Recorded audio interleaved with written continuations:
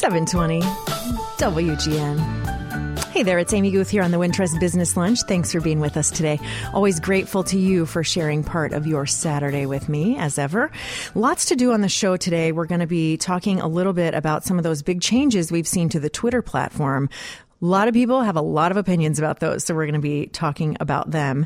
And we're going to take a look at there is a type of restaurant that is perhaps diminishing a bit. It's disappearing a bit here in Chicago. And so we're going to take a look at that and look at what remains of Jewish deli culture in Chicago. But before we do all of that, there is a really, really interesting story that is in Washington Post. It was written by Aaron Gregg, who is a reporter there, and who wrote about there's this really fascinating lawsuit. And when we're looking at the very quickly changing media landscape, just recently here in Chicago, we saw that impact DNA Info. We see this happen a lot. We see quick changes to the media landscape. But this is a really fascinating story about a blogger that is being hit with this threat for a lawsuit that is really quite interesting and complicated. It reads almost like a soap opera, but here to break it down for us, please welcome to the program, Aaron Gregg. Thanks for being with us today, Aaron. Thanks for having me. Well, I got a bit tongue-tied introducing this story even because it's so complicated and so interesting, but it really does kind of read like a soap opera.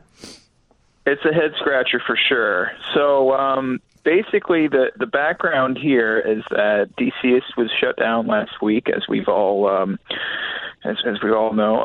DNA Info is the parent company of DCist. It was acquired that blog, didn't found it, but acquired it through a merger. But what's happened here is that this guy Aaron Myers, who actually is not a full-time journalist, he's actually a jazz singer who does jazz shows all around DC area. If you're active in that community, you definitely know him. He just decided, I'm really mad about this, and I'm going to start a blog called DCist Now, which pretty close to the DCist domain name, but he basically decided, I don't care if they own the trademark. I'm going to do this anyway, and, that's it.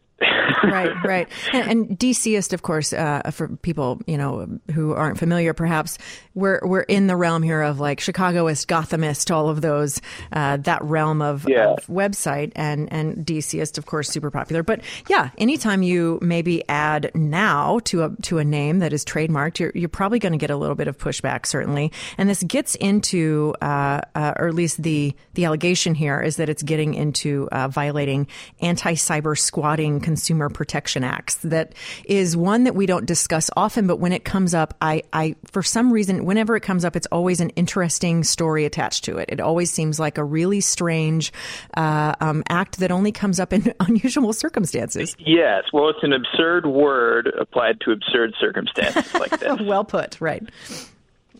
And so talk us through that law a little bit for those who might not be familiar. Sure. So basically what cyber squatting is where you squat on a domain name that is not yours legally. So Ricketts and DNA Info are basically alleging that because they own the brand of DCist, and they have, according to their letter, they've built goodwill through that brand, although lately it doesn't seem like a lot of goodwill thrown at them over this. But anyway, they're basically saying, we own that brand and you are piggybacking off of our brand, and so we're going to sue you for $100,000. And so how far along has this case gotten, and what is kind of the sentiment of it right now as far as how you think it's going to shake out? So this is just at the very early stages. There haven't even been any formal papers filed yet. All we've seen is a cease and desist letter sent to Aaron Myers. After I saw that he had started this site, I literally just flagged him down in the middle of sets in his jazz show, and he said, I got the cease and desist letter. He said, I'm not going to back down. He's basically said, I don't have any money, and there's not much they can take from me, so I might as well just hold my ground for the people of D.C. So, to be honest with you, it's hard to imagine that he has too strong of a case, given that there's like 3 letters separating the two right. names. And, and he says in the blog, like, I'm doing this to replace DCS, but he is utterly determined not to back down, even though, we're talking about pretty hefty fees here for a musician that admittedly cannot pay them. Right. Yeah. When we think about journalism and jazz musicians, it's probably not real high up there on the pay scale. No. Two professions no one gets into for the money, certainly. And so, is this a solo act? Is he doing this all on his own, or is he or does he have other bloggers working with him on this? No. He. That's the thing about this guy is he's a very adept community organizer within the jazz community. And so he knows a lot of people around town, knows a lot of these local journalists that, cover these things and write about them and puts these events together. So he's last time I checked the site, there were a fair amount of people from, Washington City Paper and other local publications who are doing guest blogs on this. He's not paying them yet, however, which I think is going to be a limitation for the ability of DCS now. Even if the lawsuit is thrown out, I think that's going to limit their ability to really do anything, because the reason DCS was so great was they had these full-time journalists who were really busy all the time and were everywhere, and they had their bills paid by Joe Ricketts' company. Aaron Myers isn't doing that, at least not yet. Right. Well, you do have to admire his stance on the whole thing. Like, you know what? You can't get blood from a turnip. I might as well, go all in here and see what happens. So I suppose the brazenness is a bit admirable. But it'll be interesting to see how this continues to unfold, to see how far exactly this goes. But we will keep turning to you at Washington Post for the latest on this. So thanks. I appreciate that. Thanks so much for being with us today, Aaron Gregg. Of course. Thank you. All right. Bye-bye. Okay. So we're going to take a little break, and when we come back, we are going to be talking about perhaps is Jewish deli culture vanishing in Chicago. Many things to discuss there, many types of sandwiches and soups to discuss along with it. Back in just a bit here on 720 WGN.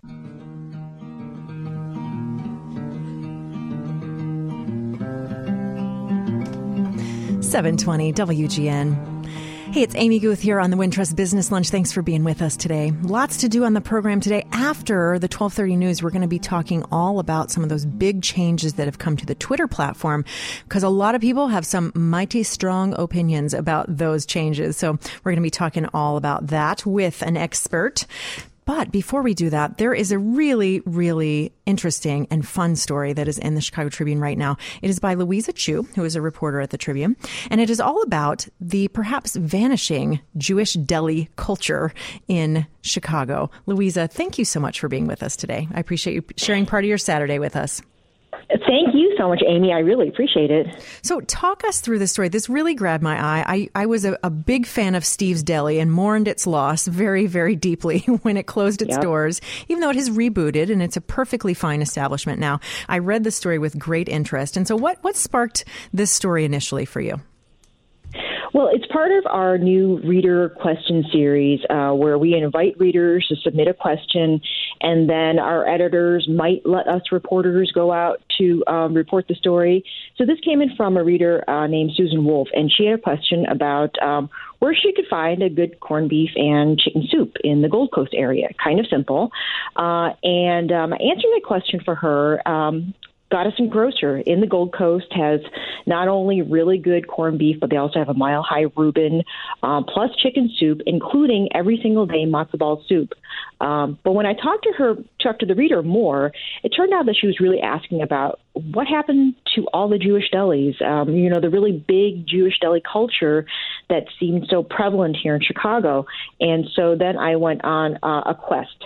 And so that, luckily, my editors let me have the freedom and patience to go to, we talk about Chicago not really being a deli town, a lot of people, but I went to currently 19 different places and ate 20 different sandwiches, mostly corned beef, some pastrami, plus one pastrami spiced trout, and discovered that not only is there still an amazing Jewish deli culture, but it's actually transforming into what they call the new restaurants, newish delis.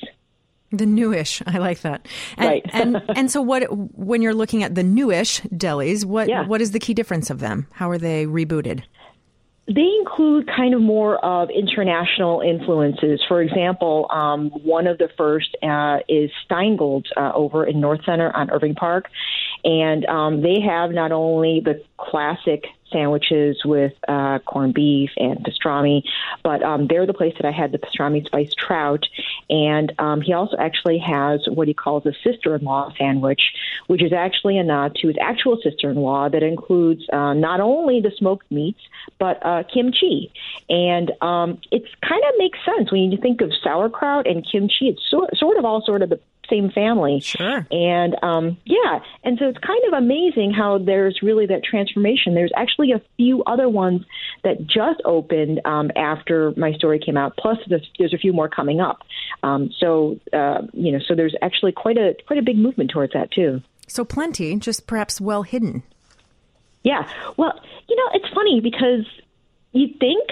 I keep hearing again is that people can, Chicago's not a deli town. But like I said, I heard from a lot of people who wondered why I didn't go to, for example, the Bagel. I did go to the Bagel.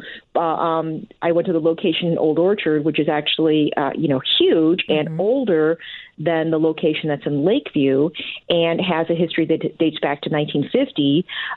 But it didn't make the story itself, since it was kind of focused on this reader's question. And I wish I could have mentioned every single one because there were so many that were so influential. Plus, I also went to 11 City Diner, which is kind of bridged between the older deli and the newer deli, not quite old and not quite newish, and has that location that's in the South Loop area and had the second location up in Lincoln Park as well. And so they're there, they're here. Yeah. And so I think it's maybe because a lot of people, understandably, like had their favorite deli that they loved going to with their family, maybe when they grew up, or and maybe it's closed or changed, and so maybe people feel that loss and kind of feel like, delis are gone. They're not gone. They're definitely here. They're here. We're just overlooking them. Well, I'm glad you mentioned 11 City, because 11 City is an interesting one in particular because it is newish, but it puts so much effort into looking like the classic. It looks vintage and so charming inside. Exactly. Everything from when you first walk in, there's a candy counter on one side, and there's actual deli counter, which a lot of these Jewish-style delis don't actually have a deli counter, which used to be really important as part of not only the culture, but actually identifying it as a deli, as well as then, don't get me started about Jewish and kosher-style foods, because that's a whole other area, too. Right, whole other show. Yep, exactly. Right. Maybe station. Yeah. But yeah, absolutely. They have the older style, but they have cocktails too. So definitely kind of, bridges that gap as well. Certainly. And of course, I was very happy to see that Manny's made that list. I feel like that's a go-to for so many people. That's one of those, even when you don't live near it anymore, you find a way back down there to visit Manny's. For sure. Manny's is maybe our most famous iconic deli now, and also has a history that dates back actually to Greektown. But they themselves didn't actually open their deli counter until just last year. They celebrated their 75th anniversary this year, but even though insiders knew you could buy stuff by the pound, they didn't actually add that counter in until just recently, plus expanded, even though it does looks pretty nice and old but new. And some people kind of lament it, but, what are you going to do? Right. The only downside of Manny's is that sometimes what's charming and wonderful about a deli is if you go with some people, you order a bunch of stuff and you can kind of share a lot, get many bites of many things. I think Manny's, the sandwiches are so giant, you really can't, you got to commit. Right. You can, but they also have not only takeout boxes, but can I tell you, one of the things, again, Chicago being accused of not being a deli town, I'll tell you, having been raised in Chicago my entire life, but having gone to many of the iconic delis, for example, in New York, Manny's does not have a split charge. A lot of those touristy restaurants charge you a split charge, and our big, giant deli sandwiches, they don't charge a split charge. That's a big deal. So you can order one sandwich and have lunch and dinner. Right, exactly, and share. Right, done. Nice. Wonderful. Well, thank you so much for talking with us today. I really appreciate all of this, and this is a great story. If you follow me on Twitter, I will be sure and tweet this story out after so all of you can get this wonderful list that Louisa Chu made for us. Thanks so much for being with us today. Thank you so much, Amy. Thank you. All right. So we're going to take a little break, and then we're going to get you to news, all that good stuff. So back here in just a bit on 720 WGN.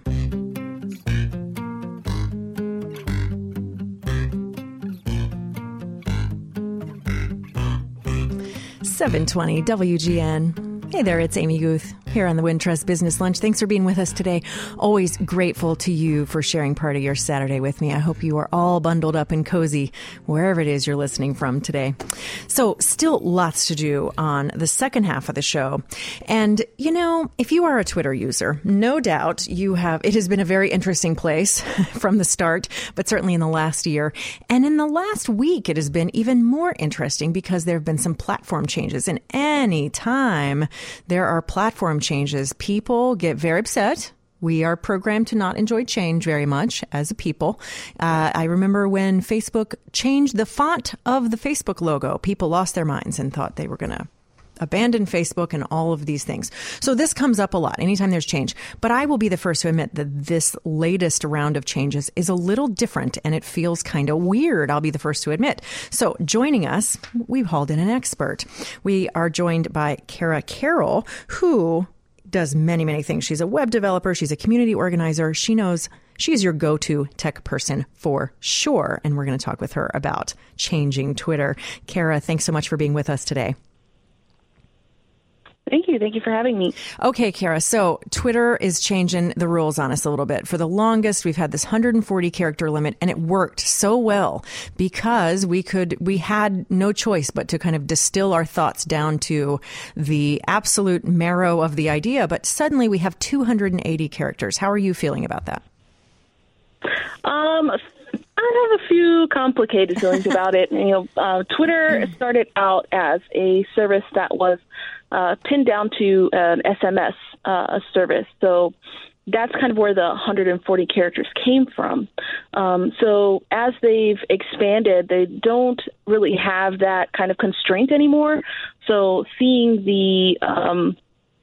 that as not something that they have to really think about, I can see how they've got through, allowing people to have more capacity for speaking their mind on the platform. But I don't know. I really appreciated the brevity of the medium. And I think a lot of people have as well. And I think that's been a lot of the conversation that's gone on in terms of being able to have so many more characters to say more things when, it's really allowed for people to become better writers or become, more succinct communicators. So I think that there's kind of a loss in terms of that.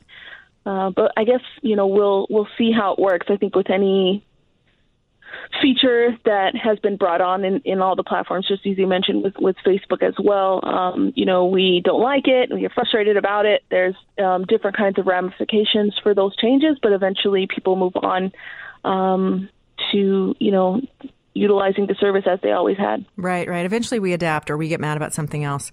I agree with you. I think I liked the brevity too. And I think the interesting thing we've seen on Twitter over the last, say, 6 or 8 months or so has been the habit of making threads. And that is simply you send the first tweet and then you start adding second and third tweets to the bottom of it so that if someone wants to click through and read a longer string of thoughts, they can do so, but they're also free to ignore it. So when the 280 character limit rolled out, I opened my phone and looked or opened the Twitter app and scrolled through my feed. And it was so long. It felt, I will commit and sit down and read a paper or a book, but something about sitting there and, what worked about Twitter for me was my ability to scan a lot of information quickly and stop and read deeply where I wanted to. And now it feels like I don't have a choice in a way. Right. I think that's been interesting seeing how people have taken to modifying their work to the fact that they have now 280 characters to work with, either by utilizing more space, in terms of like, new lines, breaking up the content, or just putting out walls of text. I know I've definitely felt an increased frustration looking at tweets and seeing, the full use. I've seen people say that they were still going to adhere to a shorter character count with the tweets that they make. And I think that threads, as you mentioned, are really useful for being able to take little chunks of information. And though you're reading, what could end up being, 5 to, 40 different tweets, it really allows you to go through the narrative in much clearer, succinct points, as opposed to getting walls of text where you're expected to just, have that much attention in one space for one time. We'll see how it goes. But I think one thing I've definitely appreciated is seeing the way that people have been creative with utilizing the 280 characters with creating games like Connect 4 or playing chess with other Twitter followers. I think that's been an interesting take on utilizing the character count. Right. I think it'll be interesting to see what it will do socially and culturally on Twitter. I mean, I think it'd be easy to say that won't have an impact. I think it will. Twitter is such an interesting and essential organizing platform. We have seen so many moments in the last handful of years in which the role of social media played such an essential part. I mean, when everything began to happen in Ferguson, before journalists could get there, the stories emerged because Twitter and because of video, because people were able to pull out their smartphones and get live video of what was happening there. We've seen this around the world. Arab Spring social media had a huge role there, particularly Twitter. So I think it'd be interesting to see, will it make it seem like it's moving slower? Will it do something in that regard? It remains to be seen. But I immediately, when I'm always thinking about the social impact of things. And so immediately when I saw that change, I had that question immediately come to mind. Yeah, I definitely agree. I think that, we'll see how that also might change in terms of the way that different factions of our community utilizes the platform, in terms of the way, journalists use that to, deliver larger news pieces, or, will we see other kinds of industries utilizing that for being able to kind of like report on what's going on within the companies or organizations or moments that they're having. Yeah. Right. I mean, I wonder too, we talk so much about civility online and how sometimes it's really, we tend to pre-censor ourselves, anticipating that kind of blowback from social media platforms. So I wonder about that too. Mm-hmm. Now we've just given, perhaps not the most polite people a bigger stage in many cases, which brings me to my next thing I want to ask you about, Kara. And that is Twitter's verification program. Kind of a mess from the start, because it was pretty much shrouded in mystery. It was this elusive blue check mark that initially meant your identity has been verified, and perhaps you had a little bit extra layer of security. A lot of journalists were given that just because it was a lot of people tried to, hack journalists' Twitter accounts and politicians and things like that. And so it's somewhere along the line, it became about importance and being, people got excited when they got verified, as opposed to, I've submitted the paperwork that I need. So, I mean, and I say that myself, I have a blue check mark, and I got that when a lot of journalists were getting verified. But Twitter has suspended that right now because it is really mired in there's a lot of controversy going on the heels of Charlottesville, all these kind of hate groups using Twitter also as an organizing platform. So Twitter has recently verified one of the people who organized the white supremacy rally in Charlottesville, and that created huge outcry. And then immediately Twitter suspended that. And there's been a lot of celebrities and athletes, a lot of people and just regular citizens too, really up in arms about that part. So kind of talk us through that a bit too. Yeah. So this is something that had come across my timeline in terms of the conversations that are going on with who can be verified and who are not, who are still being verified and who are not. And I think, a lot of this presumption is that people are only getting verified if they, just have some kind of large following. But there's also this larger gray area for is it that you are more popular or that you have some kind of larger, influence on the larger, spectrum of the work that you're doing. And there's been a lot of reports from folks who you would think that should be able to have some kind of blue check mark or valid verification of their identity that have not been able to do that. There's a lot of folks who have tried to go through that process several times have been denied. And the ironic thing is that although Twitter had talked about it as being a system for, validating that a person is in fact who they say they are, but they are utilizing a lot more factors for that, and that not just being identifying that person, but also checking whether or not they're putting some kind of value on that person's identity as a part of Twitter as a whole. Right. So I think is really unfortunate, and I'm glad that they're stepping back and thinking through their systems. But I feel like with many things that Twitter brings on, it's a little, too little, too late, and we'll see what they end up implementing in terms of kind of rectifying the issues that they have with this verification system. But I think right now it's really they're just really not putting themselves in a good position. Right. I agree. And it seems like along the way, verification became conflated with a personal endorsement from Twitter. So I think when those two things melded in users' minds, I think when we saw people who were even controversial figures, much less members of hate groups, things like that. When we saw those people getting this blue check mark of endorsement, that's when, understandably so, a lot of people got really, really upset and confused by that.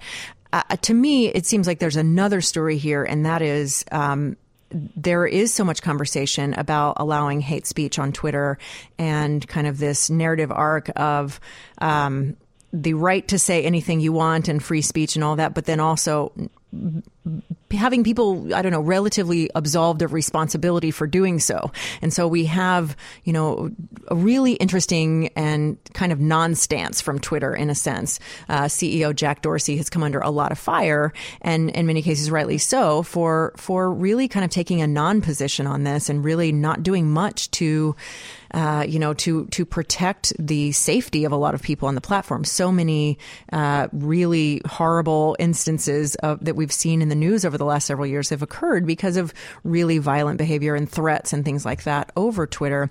So I think that moment we're in too is a really interesting one. And I think Twitter at some point is going to have to be forced to make a decision about where they fall on hate speech and threats and things like that, just because they're, you can block someone, but there's still, to me anyway, there's a difference between someone calling you a jerk and saying, I'm going to block them because they're rude, versus someone threatening your life and things that in fact happen every day on Twitter.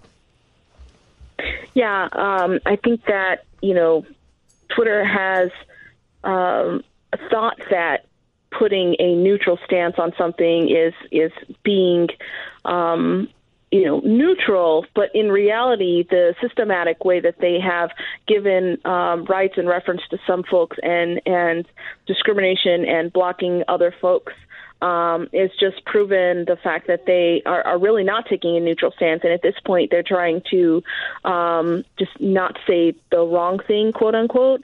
And I think that's really what they need to start realizing.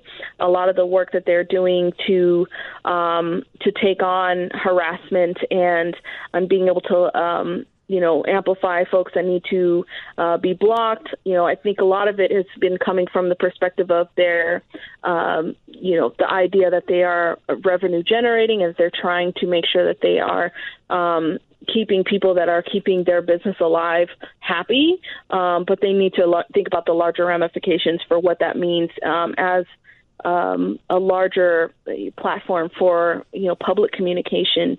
And they need to kind of get their, things in order to see what should they prioritize over like revenue over, this being a public space for communication. Right. Certainly.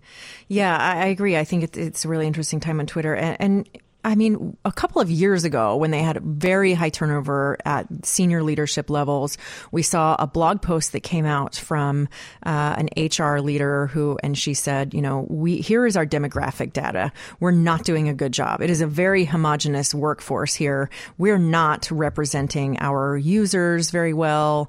We're going to fix this. Please hold us accountable. Shortly after, that woman no longer works there, and she was replaced by somebody, I think, from Apple. So we see, Twitter has been under fire for kind of being this stronghold of really this very homogenous workforce in a very homogenous place of Silicon Valley anyway.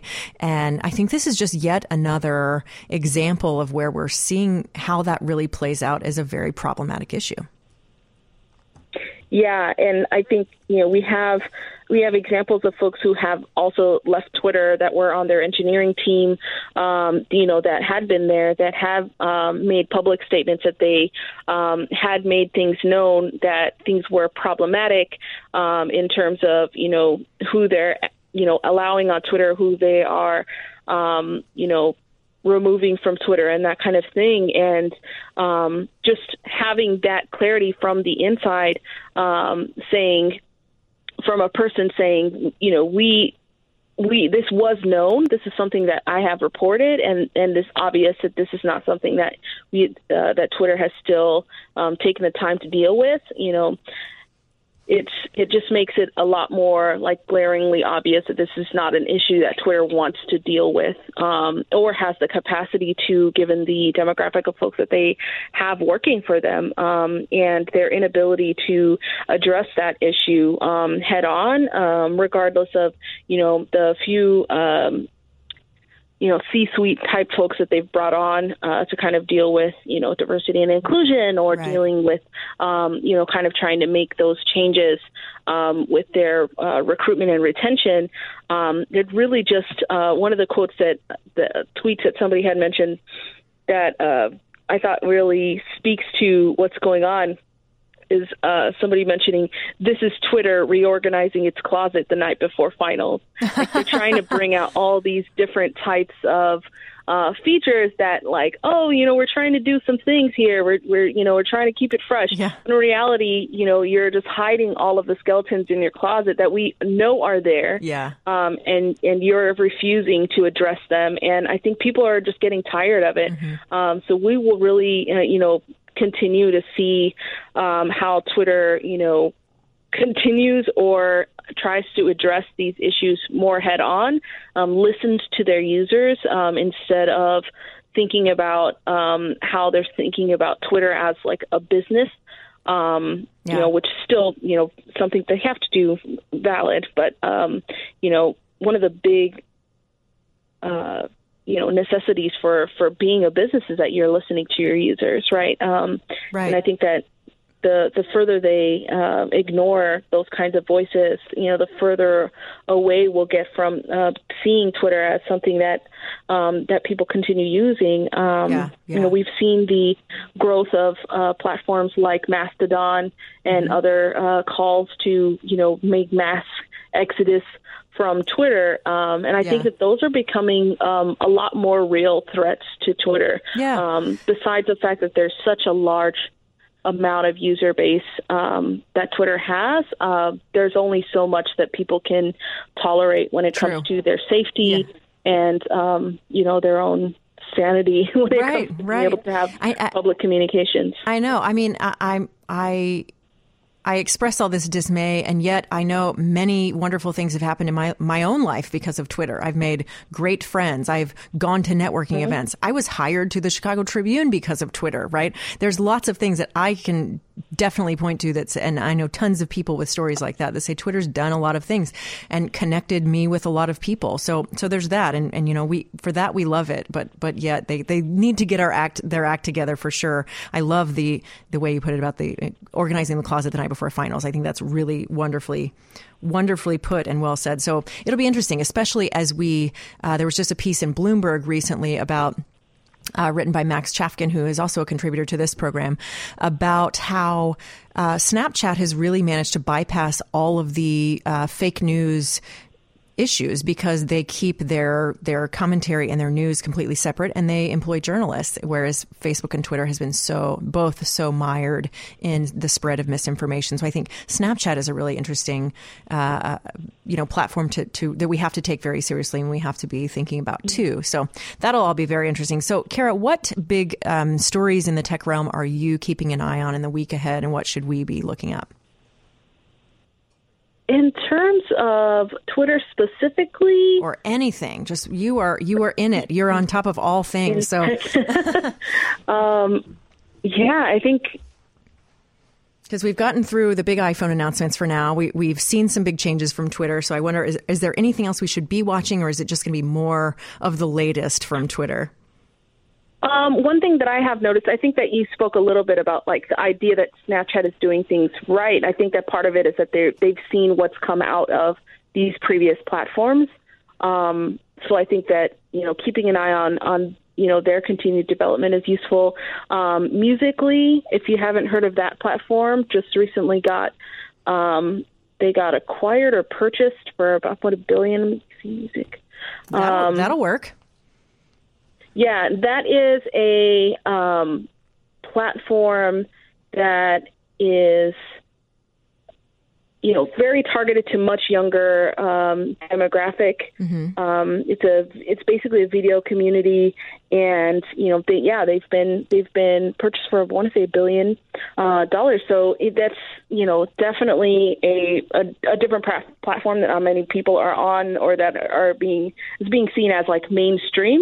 But it'll be interesting to see more platforms that are coming out that are hopefully learning from the different ways that Twitter and Facebook have come about and had to deal with their platform being such a public space, and how they may deal with harassment and ways of keeping their users safe, especially as a platform that's holding such a young demographic. Right.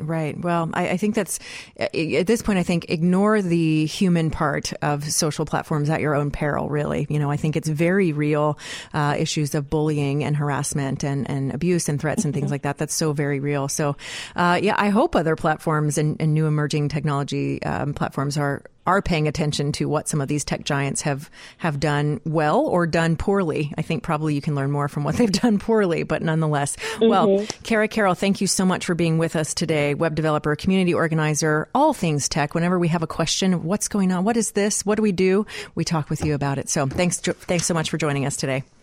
Yeah, thank you very much. All right. So we are going to take a little break. Back in just a bit here on 720 WGN. This is 720 WGN Chicago.